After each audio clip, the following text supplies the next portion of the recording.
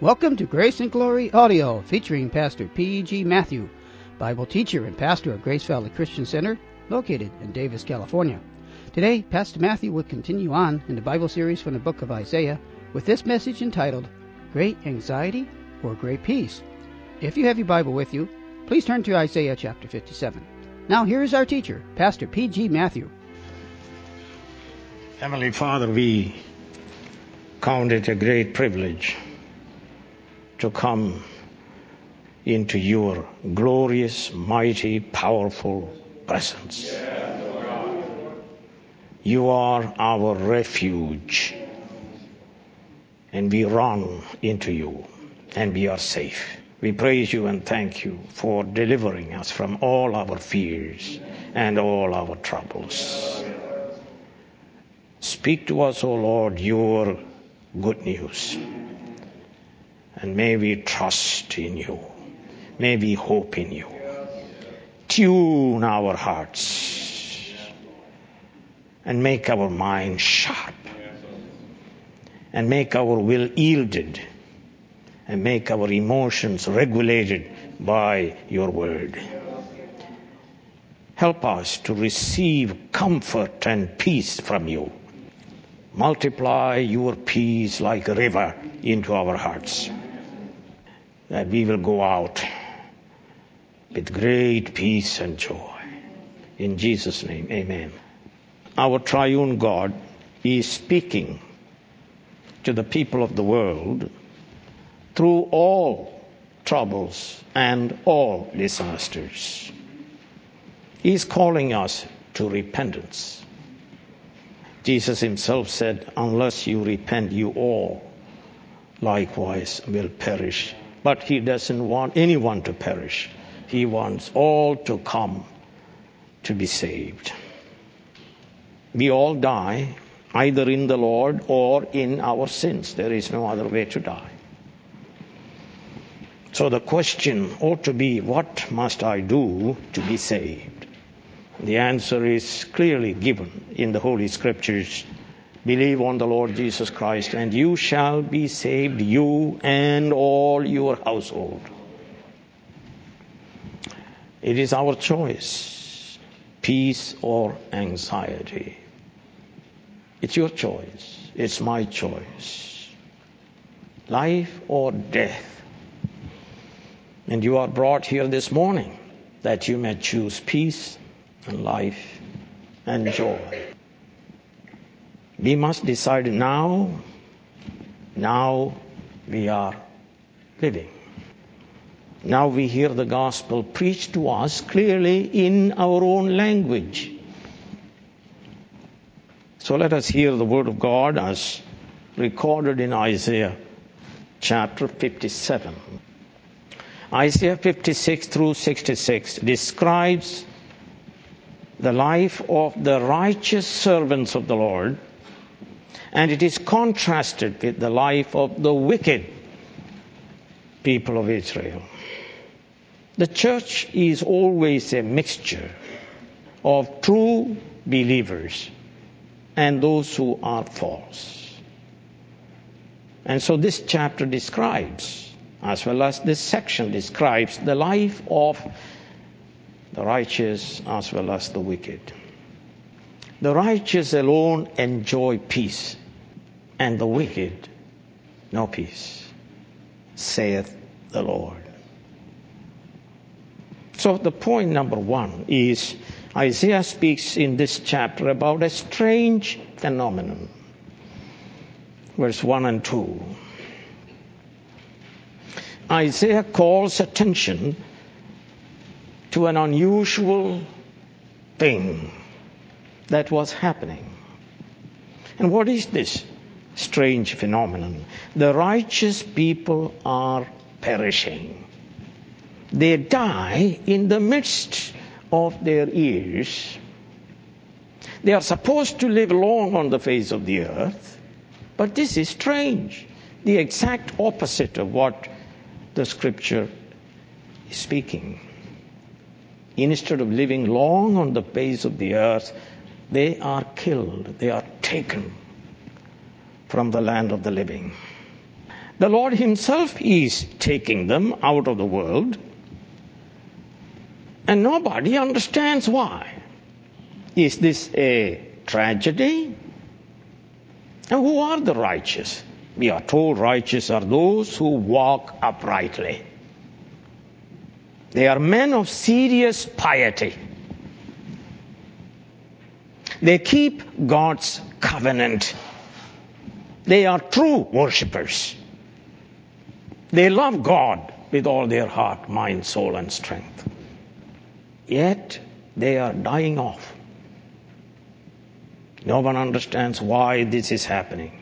So God gives us the correct explanation of this phenomenon in verse 2. And we are told God is sparing them from the calamity that is about to come upon the wicked of the world.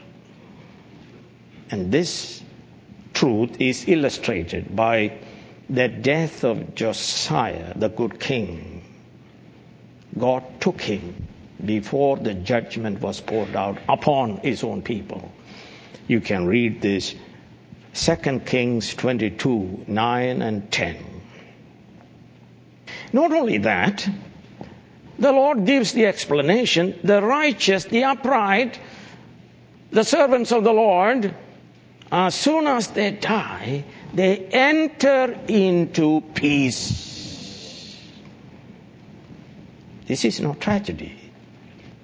They enter into peace and they enter into everlasting rest. Let me tell you, believers in Jesus Christ enter into peace and joy the moment they repent and put their trust in Jesus Christ. Then they enter into greater enjoyment of peace and joy the moment they die. Remember, to the confessing thief, Jesus from the cross said, "Today you will be with me in paradise." But the believers enter into the enjoyment of greatest peace and joy when Christ comes again, when we shall see him as he is, and we shall be made like him. At that time, we will have the fullest capacity to enjoy the peace and joy that Christ has achieved for us. What does the Bible say about the death of God's people? Let's turn to the book of Psalms, 116th Psalm, and let's read verse 15. Precious in the sight of the Lord, not in the sight of the wicked of the world. Precious in the sight of the Lord is the death of his saints. It is precious. God says it is precious. Let's turn to 2 Corinthians chapter 5 and verse 8. Now let's see what St. Paul is saying about saints' death. We are confident, I say, and would prefer to be away from the body, that is, prefer to die. Because I tell you, the moment you die, you enter into greater enjoyment of God. That's why this preference. I say, and would prefer to be away from the body and what? And at home with the Lord. For the saints to die means to be with the Lord. To enjoy everlasting peace. Turn to Philippians chapter 1 and take notes so then you can say something when a saint dies. Philippians chapter 1 verse 21. For to me to live is Christ and to die is gain. Let's say that together. For to me to live is Christ and to die is gain. Gain means profit, beneficial, riches. And verse 23. I am torn between the two. I desire to depart and be with Christ, which is better by far compared to the life he was living here. Well, turn to the last book, the book of Revelation, chapter 14 and verse 13. Then I heard a voice from heaven, write, blessed are the dead. Well, you could use the word happy. Happy are the dead who die in the Lord. Yes, says the Spirit, the Holy Spirit, they will rest from their labor. But the unbeliever has only anxiety when he lives here. He enters into greater anxiety and misery the moment he dies. Jesus said so. Luke 16. Then at the end of times, when Christ returns, they enter into the most terrible degree of anxiety and mental anguish. So Jesus said, unless you repent, you will all likewise perish. And then Isaiah gives us a description of the life of the wicked. And so let us take a look at the life of the wicked. The anxious, fearful, terrible life of the wicked. See, they try to tell you it is the most happy life. But this is divine description of the life of the wicked. Let me say, in the church community there shall be the righteous and the wicked. It's always that way. The righteous are those who delight in keeping God's covenant. They love the Lord and keep His commandments. The wicked hate the kingdom of God. The wicked love the delusion of autonomy. In reality, the wicked are servants of the devil. In reality, the wicked has no freedom. They are pictured here as idol worshippers. So turn with me to verse 3. Verse 1 and 2, there is the description of the true people of God. Covenant keepers, faithful servants, righteous people whose walk is upright. And then notice, but you, it is a contrast. But you are different from the righteous. You are wicked, but you, it's a strong adversative. Who are these wicked people? Now, the language Holy Spirit uses is pretty bad language in the description of the wicked.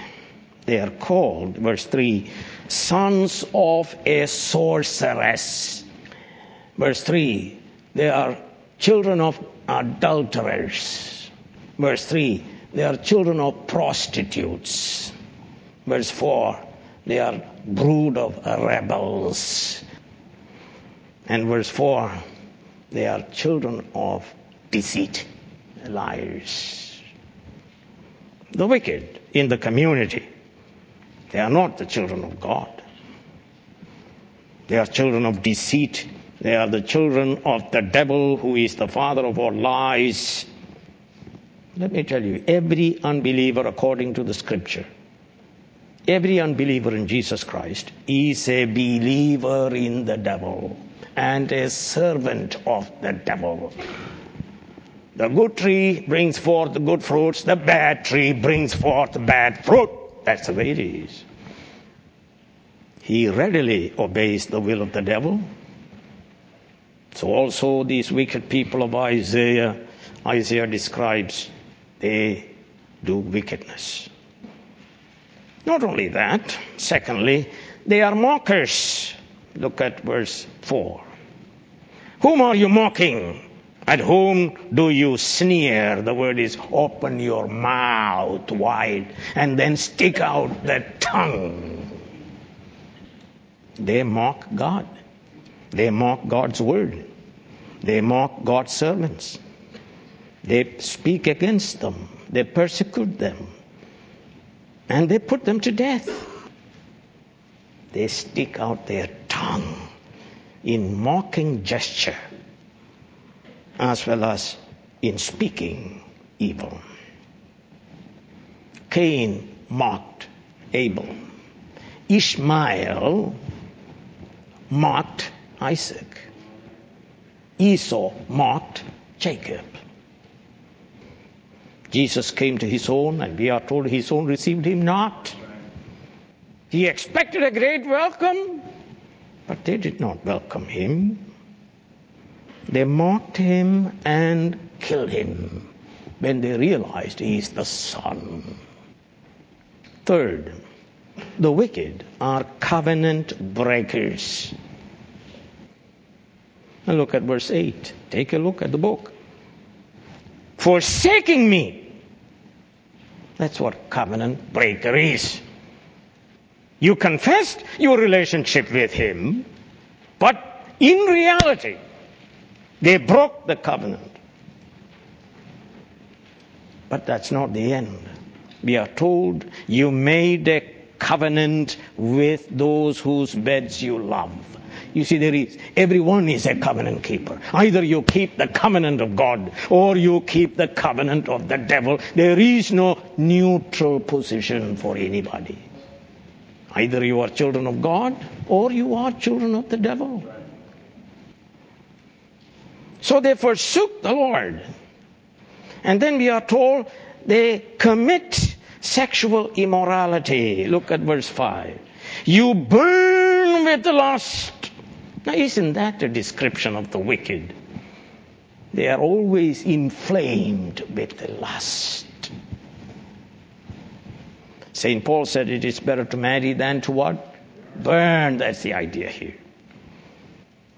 In fertility religions of the day, fertility religions of Baal worship, listen to this. Worshippers engaged in sexual relations with the temple prostitutes, supposedly identifying in that way with gods and goddesses to help guarantee fertility in crops, animals, and families.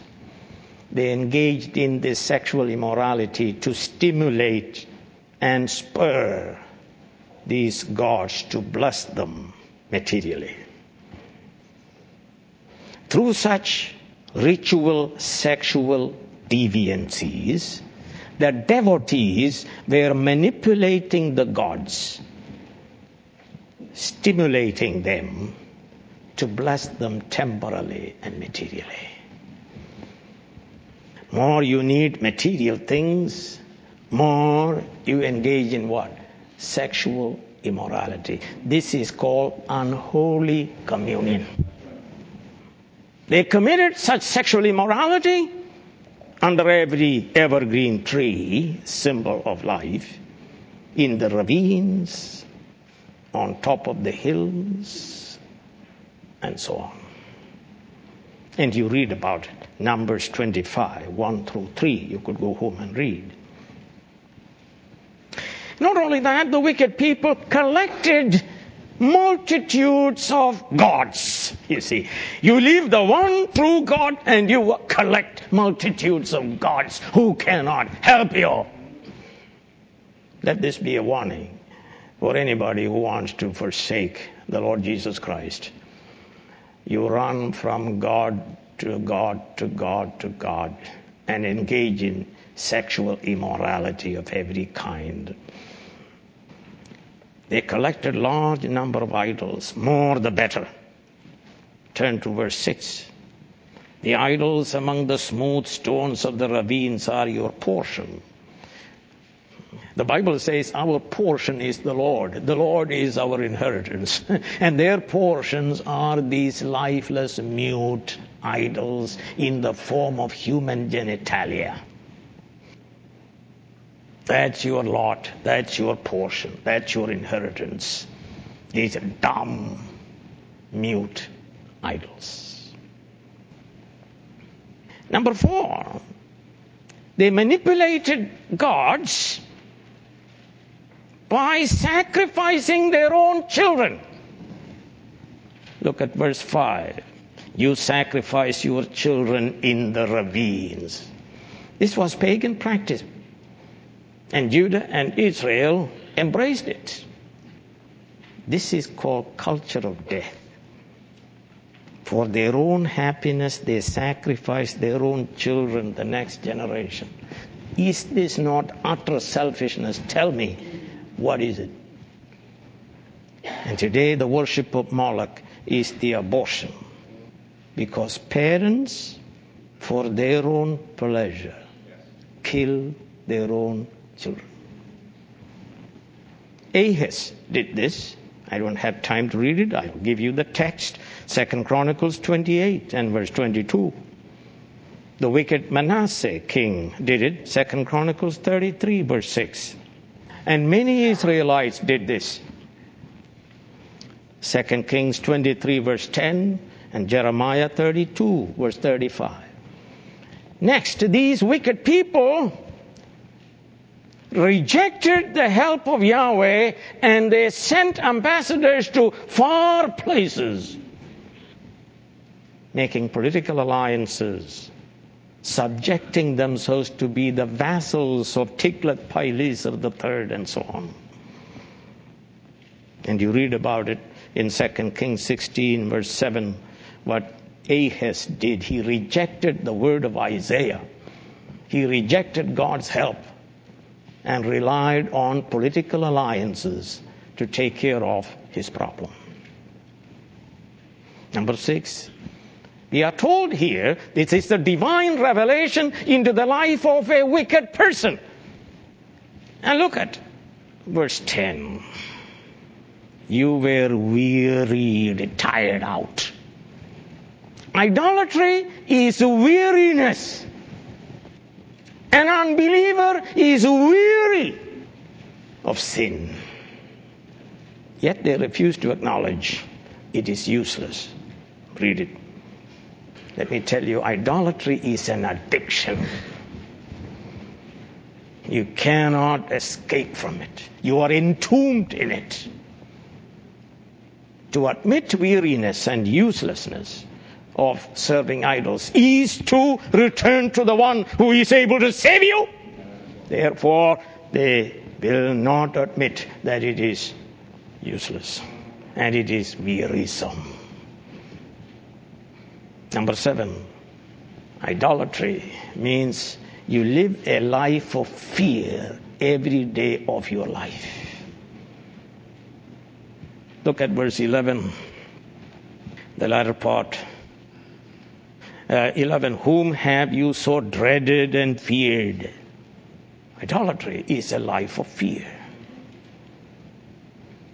Life of constant intimidation by the devil and the demons. And you try to cover it up with throwing a party.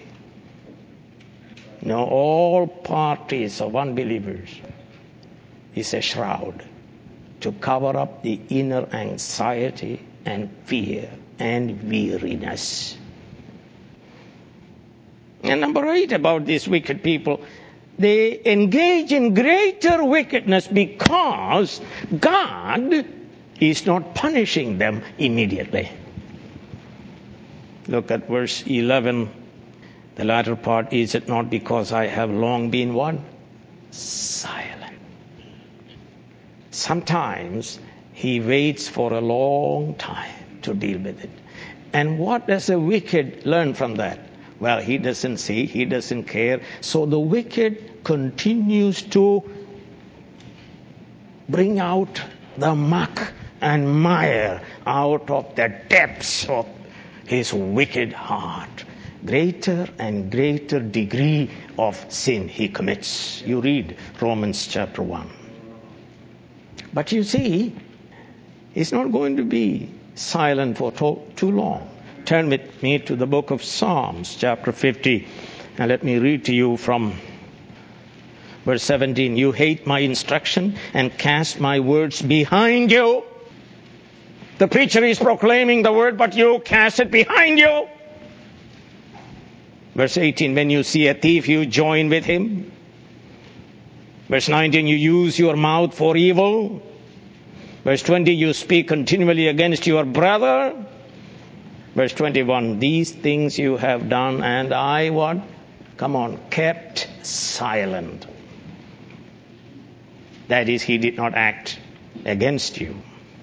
You thought I was altogether like you, but I will rebuke you and accuse you to your face. Consider this, you who forget God, or I will tear you to pieces with none to rescue. The long suffering of God is to lead you toward repentance, but the exact opposite happens. Number 9, there is the expose of the impotency of idols. Idols cannot save you. Look at verse 13. When you cry out for help. Notice that it's interesting language. Let what? Your collection of idols save you. Now you find this also in Deuteronomy chapter 32, verse 38. We preached from that chapter. Go ahead. Call the collection of idols to save you. But I will not save you. Because you left the only Savior to follow after idols.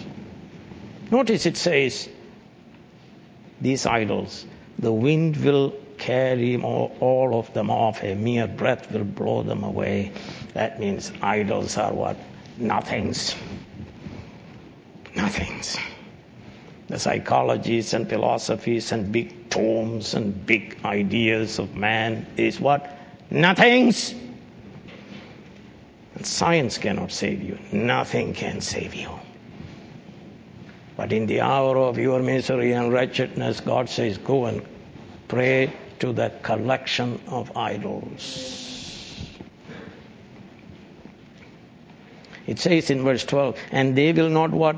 Benefit you. It is unprofitable. Jesus said, what does it profit if you gain the whole world and lose your soul? Remember the confrontation of Elijah with the prophets of Baal. They cried out, 1 Kings 18. For a long time they cried out. No answer. They are dumb, they are mute, they are dead, they are nothings. They are wind.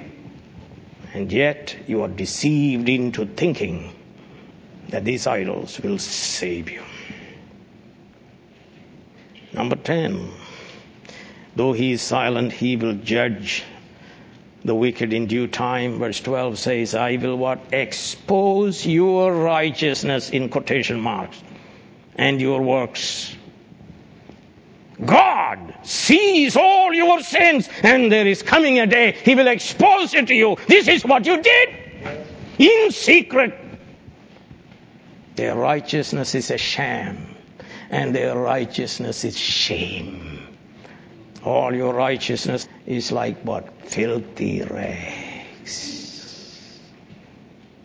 In due time, in judgment, he will expose the wickedness of the wicked. And you read it in Revelation chapter 20, verse 11.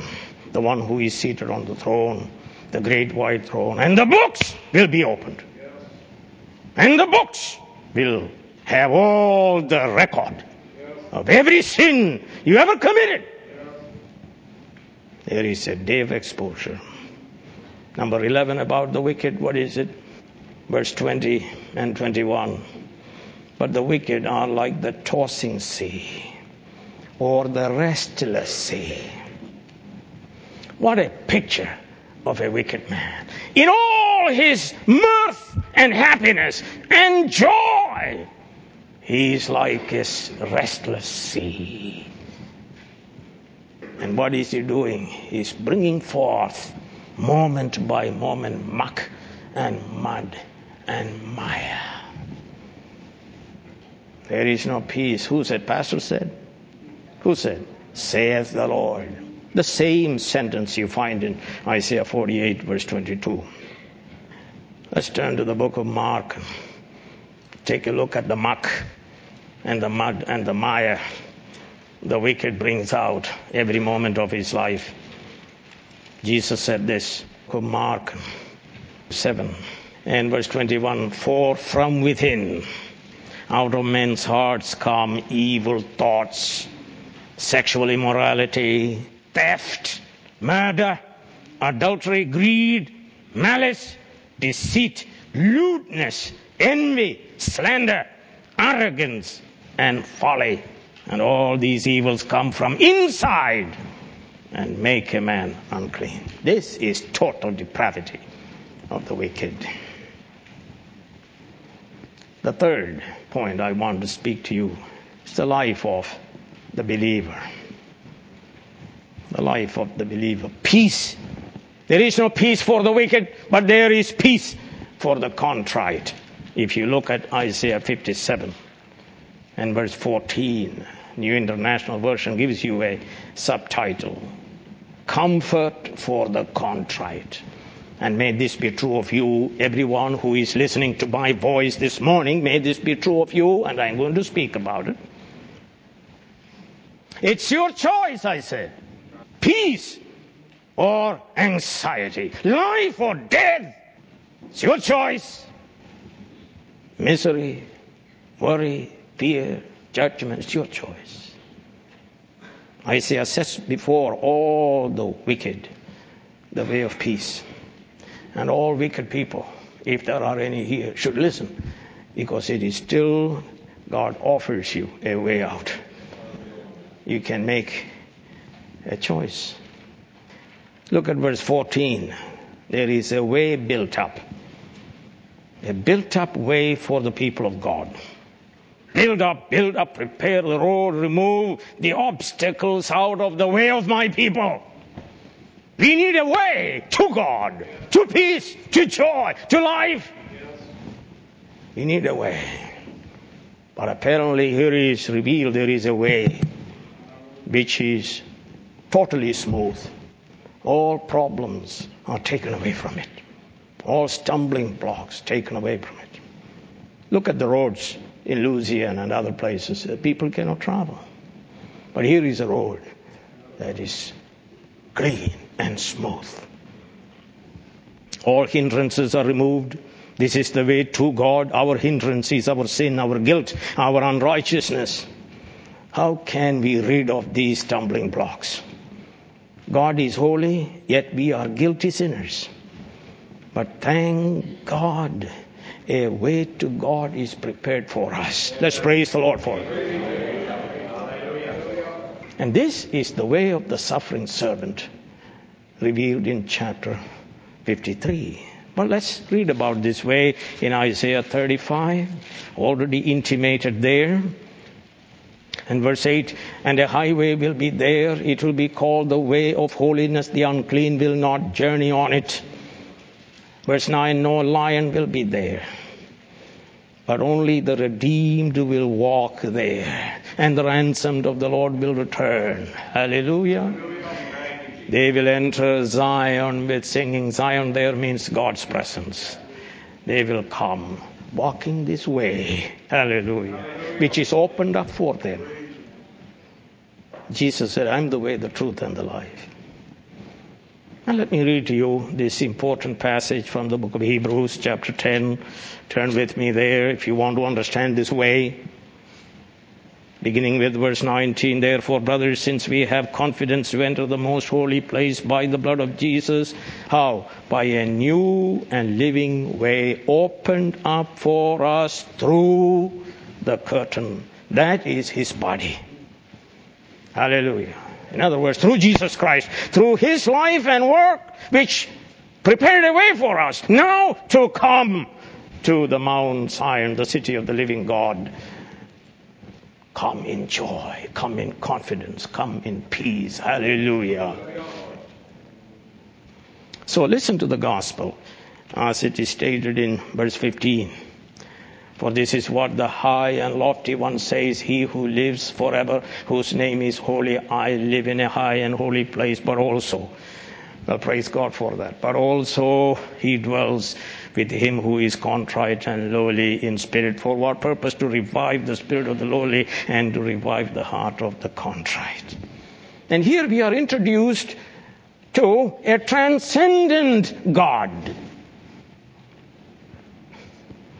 A God who is no part of this world or its processes. Transcendent over time. He is eternal. Transcendent over space. He is high and lifted up. And transcendent over our own character. He is holy. We are talking about God who is self-existing, self-sufficient. God the creator. Out of nothing, He created all. God the sovereign. God the Redeemer. The transcendent God. He stands over against the world to judge and also to save. Secondly, He is also immanent. In other words, this one who is wholly other and separate from creation comes down to our midst, to our own conditions. The Word became flesh and dwelt among us, and we beheld His glory. And He is Emmanuel, Isaiah 7:14. God with us. God with us, that you can spit on Him and crucify Him. God with us, that you can touch Him and be healed. God with us. He dwells with people of a certain character. He dwells with the brokenhearted. He dwells with the crushed ones. He dwells with the humble. He dwells with those who repent of their sins. Not with everybody He dwells. He will not dwell with the arrogant or the idol worshipper. Let the wicked one forsake his ways, and the unrighteous man his thoughts. Let him turn to the Lord, and He will have mercy on him, and He will pardon him freely. And He will dwell with him. Remember, Jesus said, blessed are the poor in spirit. Blessed are those who mourn. Blessed are those who are meek. Blessed are those who hunger and thirst after righteousness. Turn with me to the book of Psalms. Let's listen to what David is saying. Psalm 34 and verse 18. I am speaking to you the way of peace and the way of joy. Hallelujah, the way of eternal life. Psalm 34 verse 18, this is what David says, the Lord, the transcendent Lord, the covenant Lord, the self-existing God, is close to the brokenhearted and what? Saves those who are crushed by the weight of sin. We told you. Idolatry and life of sin is weariness. All right, what is the purpose of this immanence, this incarnation, this identification of the eternal God with man in human flesh? What does it say? Let's turn to it. It tells you the purpose: to revive the spirit of the lowly and to revive the heart of the contrite. And that word revive in Hebrew means to make alive, to save, to restore. It is used 4 times in 2 Kings 8, verse 1, and 3 times in verse 5. It has reference to restoring a dead boy to life. The problem with the sinner is he cannot make himself alive. He cannot save himself. He cannot give himself peace by positive thinking. Nothing can save him. He's dead. Cut off from God. What's the purpose of this incarnation? To make you alive. To give you eternal life. Turn with me to the book of Ephesians, chapter 2, that speaks about this wonderful thing. It speaks about man is dead in trespasses and sins. He is disobedient. He is led by the evil spirit. And he is object of divine wrath. But then verse 4, take a look at it. But because of his great love for us, God, who is what? Rich in mercy. Come on, what else? Made us alive with Christ. That's the word. Made us alive. You cannot save yourself. Salvation is of the Lord, and salvation is by grace through faith. To revive us, to make us alive. Or look at verse 10 of Ephesians 2, for we are God's what? Workmanship, created in Christ Jesus unto good works. But the question is, how can a holy God save sinners who are wicked? How can a holy God save sinners and be just? That's the question. And be just. The answer is found in Romans 3. Take a look at verse 18 of Isaiah 57. What does it say? Let's read it together. I have seen his ways. So all our sin is before. He sees it all. I have seen his ways, but I will heal him. I will save him. I will forgive him. I will justify him. Hallelujah. I will raise him up from the dead. And yet he says, look at verse 16. Now take a look at it. Let your eyeballs see it. It says, I will not accuse him. I will not drag him to court. Imagine he drags you to court. You think you will win? I'm guilty, but he says, I will not accuse you. I will not be angry with you forever. He does not accuse us. He is not angry with us. We are the idolaters. We are the covenant breakers. We are the wicked. We are the guilty. We are the enemies. But how can God is not accusing us and not angry with us? So the answer is, because of this incarnational life of Jesus Christ, because of the suffering servant's substitute suffering servant. How can he justify us and be just? Here it is. Isaiah 53, 4, 5, and 10. Surely he, that is the suffering servant, who is the son of David, he is the anointed one, he is Jesus Christ. That's what Philip the evangelist told who? The Ethiopian eunuch. Surely he, Jesus Christ, took up our infirmities, carried our sorrows, yet we considered him stricken by God, smitten by him and afflicted. But here is the interpretation by Isaiah in the Old Testament. He was pierced what? For our transgression. He was crushed for our iniquities. The punishment that brought us peace was upon him, and by his wounds we are healed, saved, justified, forgiven, accepted, adopted, united with Jesus Christ forever and ever. Christ, the transcendent one, became incarnate.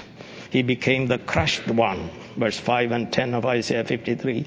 He became the crushed one in our place. God's anger was poured upon him. God's wrath was poured upon him. He cried, my God, why hast thou forsaken me? He came to revive us, to save us, to heal us, to forgive us, to justify us, to reconcile us, to make us children of God, heirs of God, and joint heirs with Christ, to give us eternal life and everlasting peace and joy. This is what we mean when we say God so loved the world. It's your choice. I just exposed the way of evil, the way of idolatry. There is no benefit. The idols are nothing. They are dumb, they are mute. There is no God beside me. The only true and living God. And not only that, all religions are a way of hopelessness. There is no other. Jesus Christ is the only Savior. The chastisement of our peace was upon him, and by his stripes we are healed. And there is no peace for the wicked, saith the Lord. It's like the sea, always in constant agitation, and brings out muck and mire and mess. Sin increases, not decreases. Have to do more and more, and it's an addiction. And only Jesus Christ can save you. And he is transcendent, but he is also immanent. He became incarnate, and he's our Savior. And he'll save you. Hallelujah. He save you. He dwells with those who are brokenhearted and contrite in spirit, meaning those who repent of their sins and trust in the Lord Jesus Christ. Heavenly Father, we pray that you save some people this morning. May they trust in you and be saved. May they be brought out of their death and misery and anxiety and fear, and may they be brought into the kingdom of God, kingdom of light, kingdom of peace. Kingdom of God is righteousness, peace, and joy in the Holy Ghost. Amen. You have been listening to Grace and Glory Audio, presenting this message from the Bible series on the book of Isaiah. Come back soon for more Bible teaching from Pastor P.G. Matthew.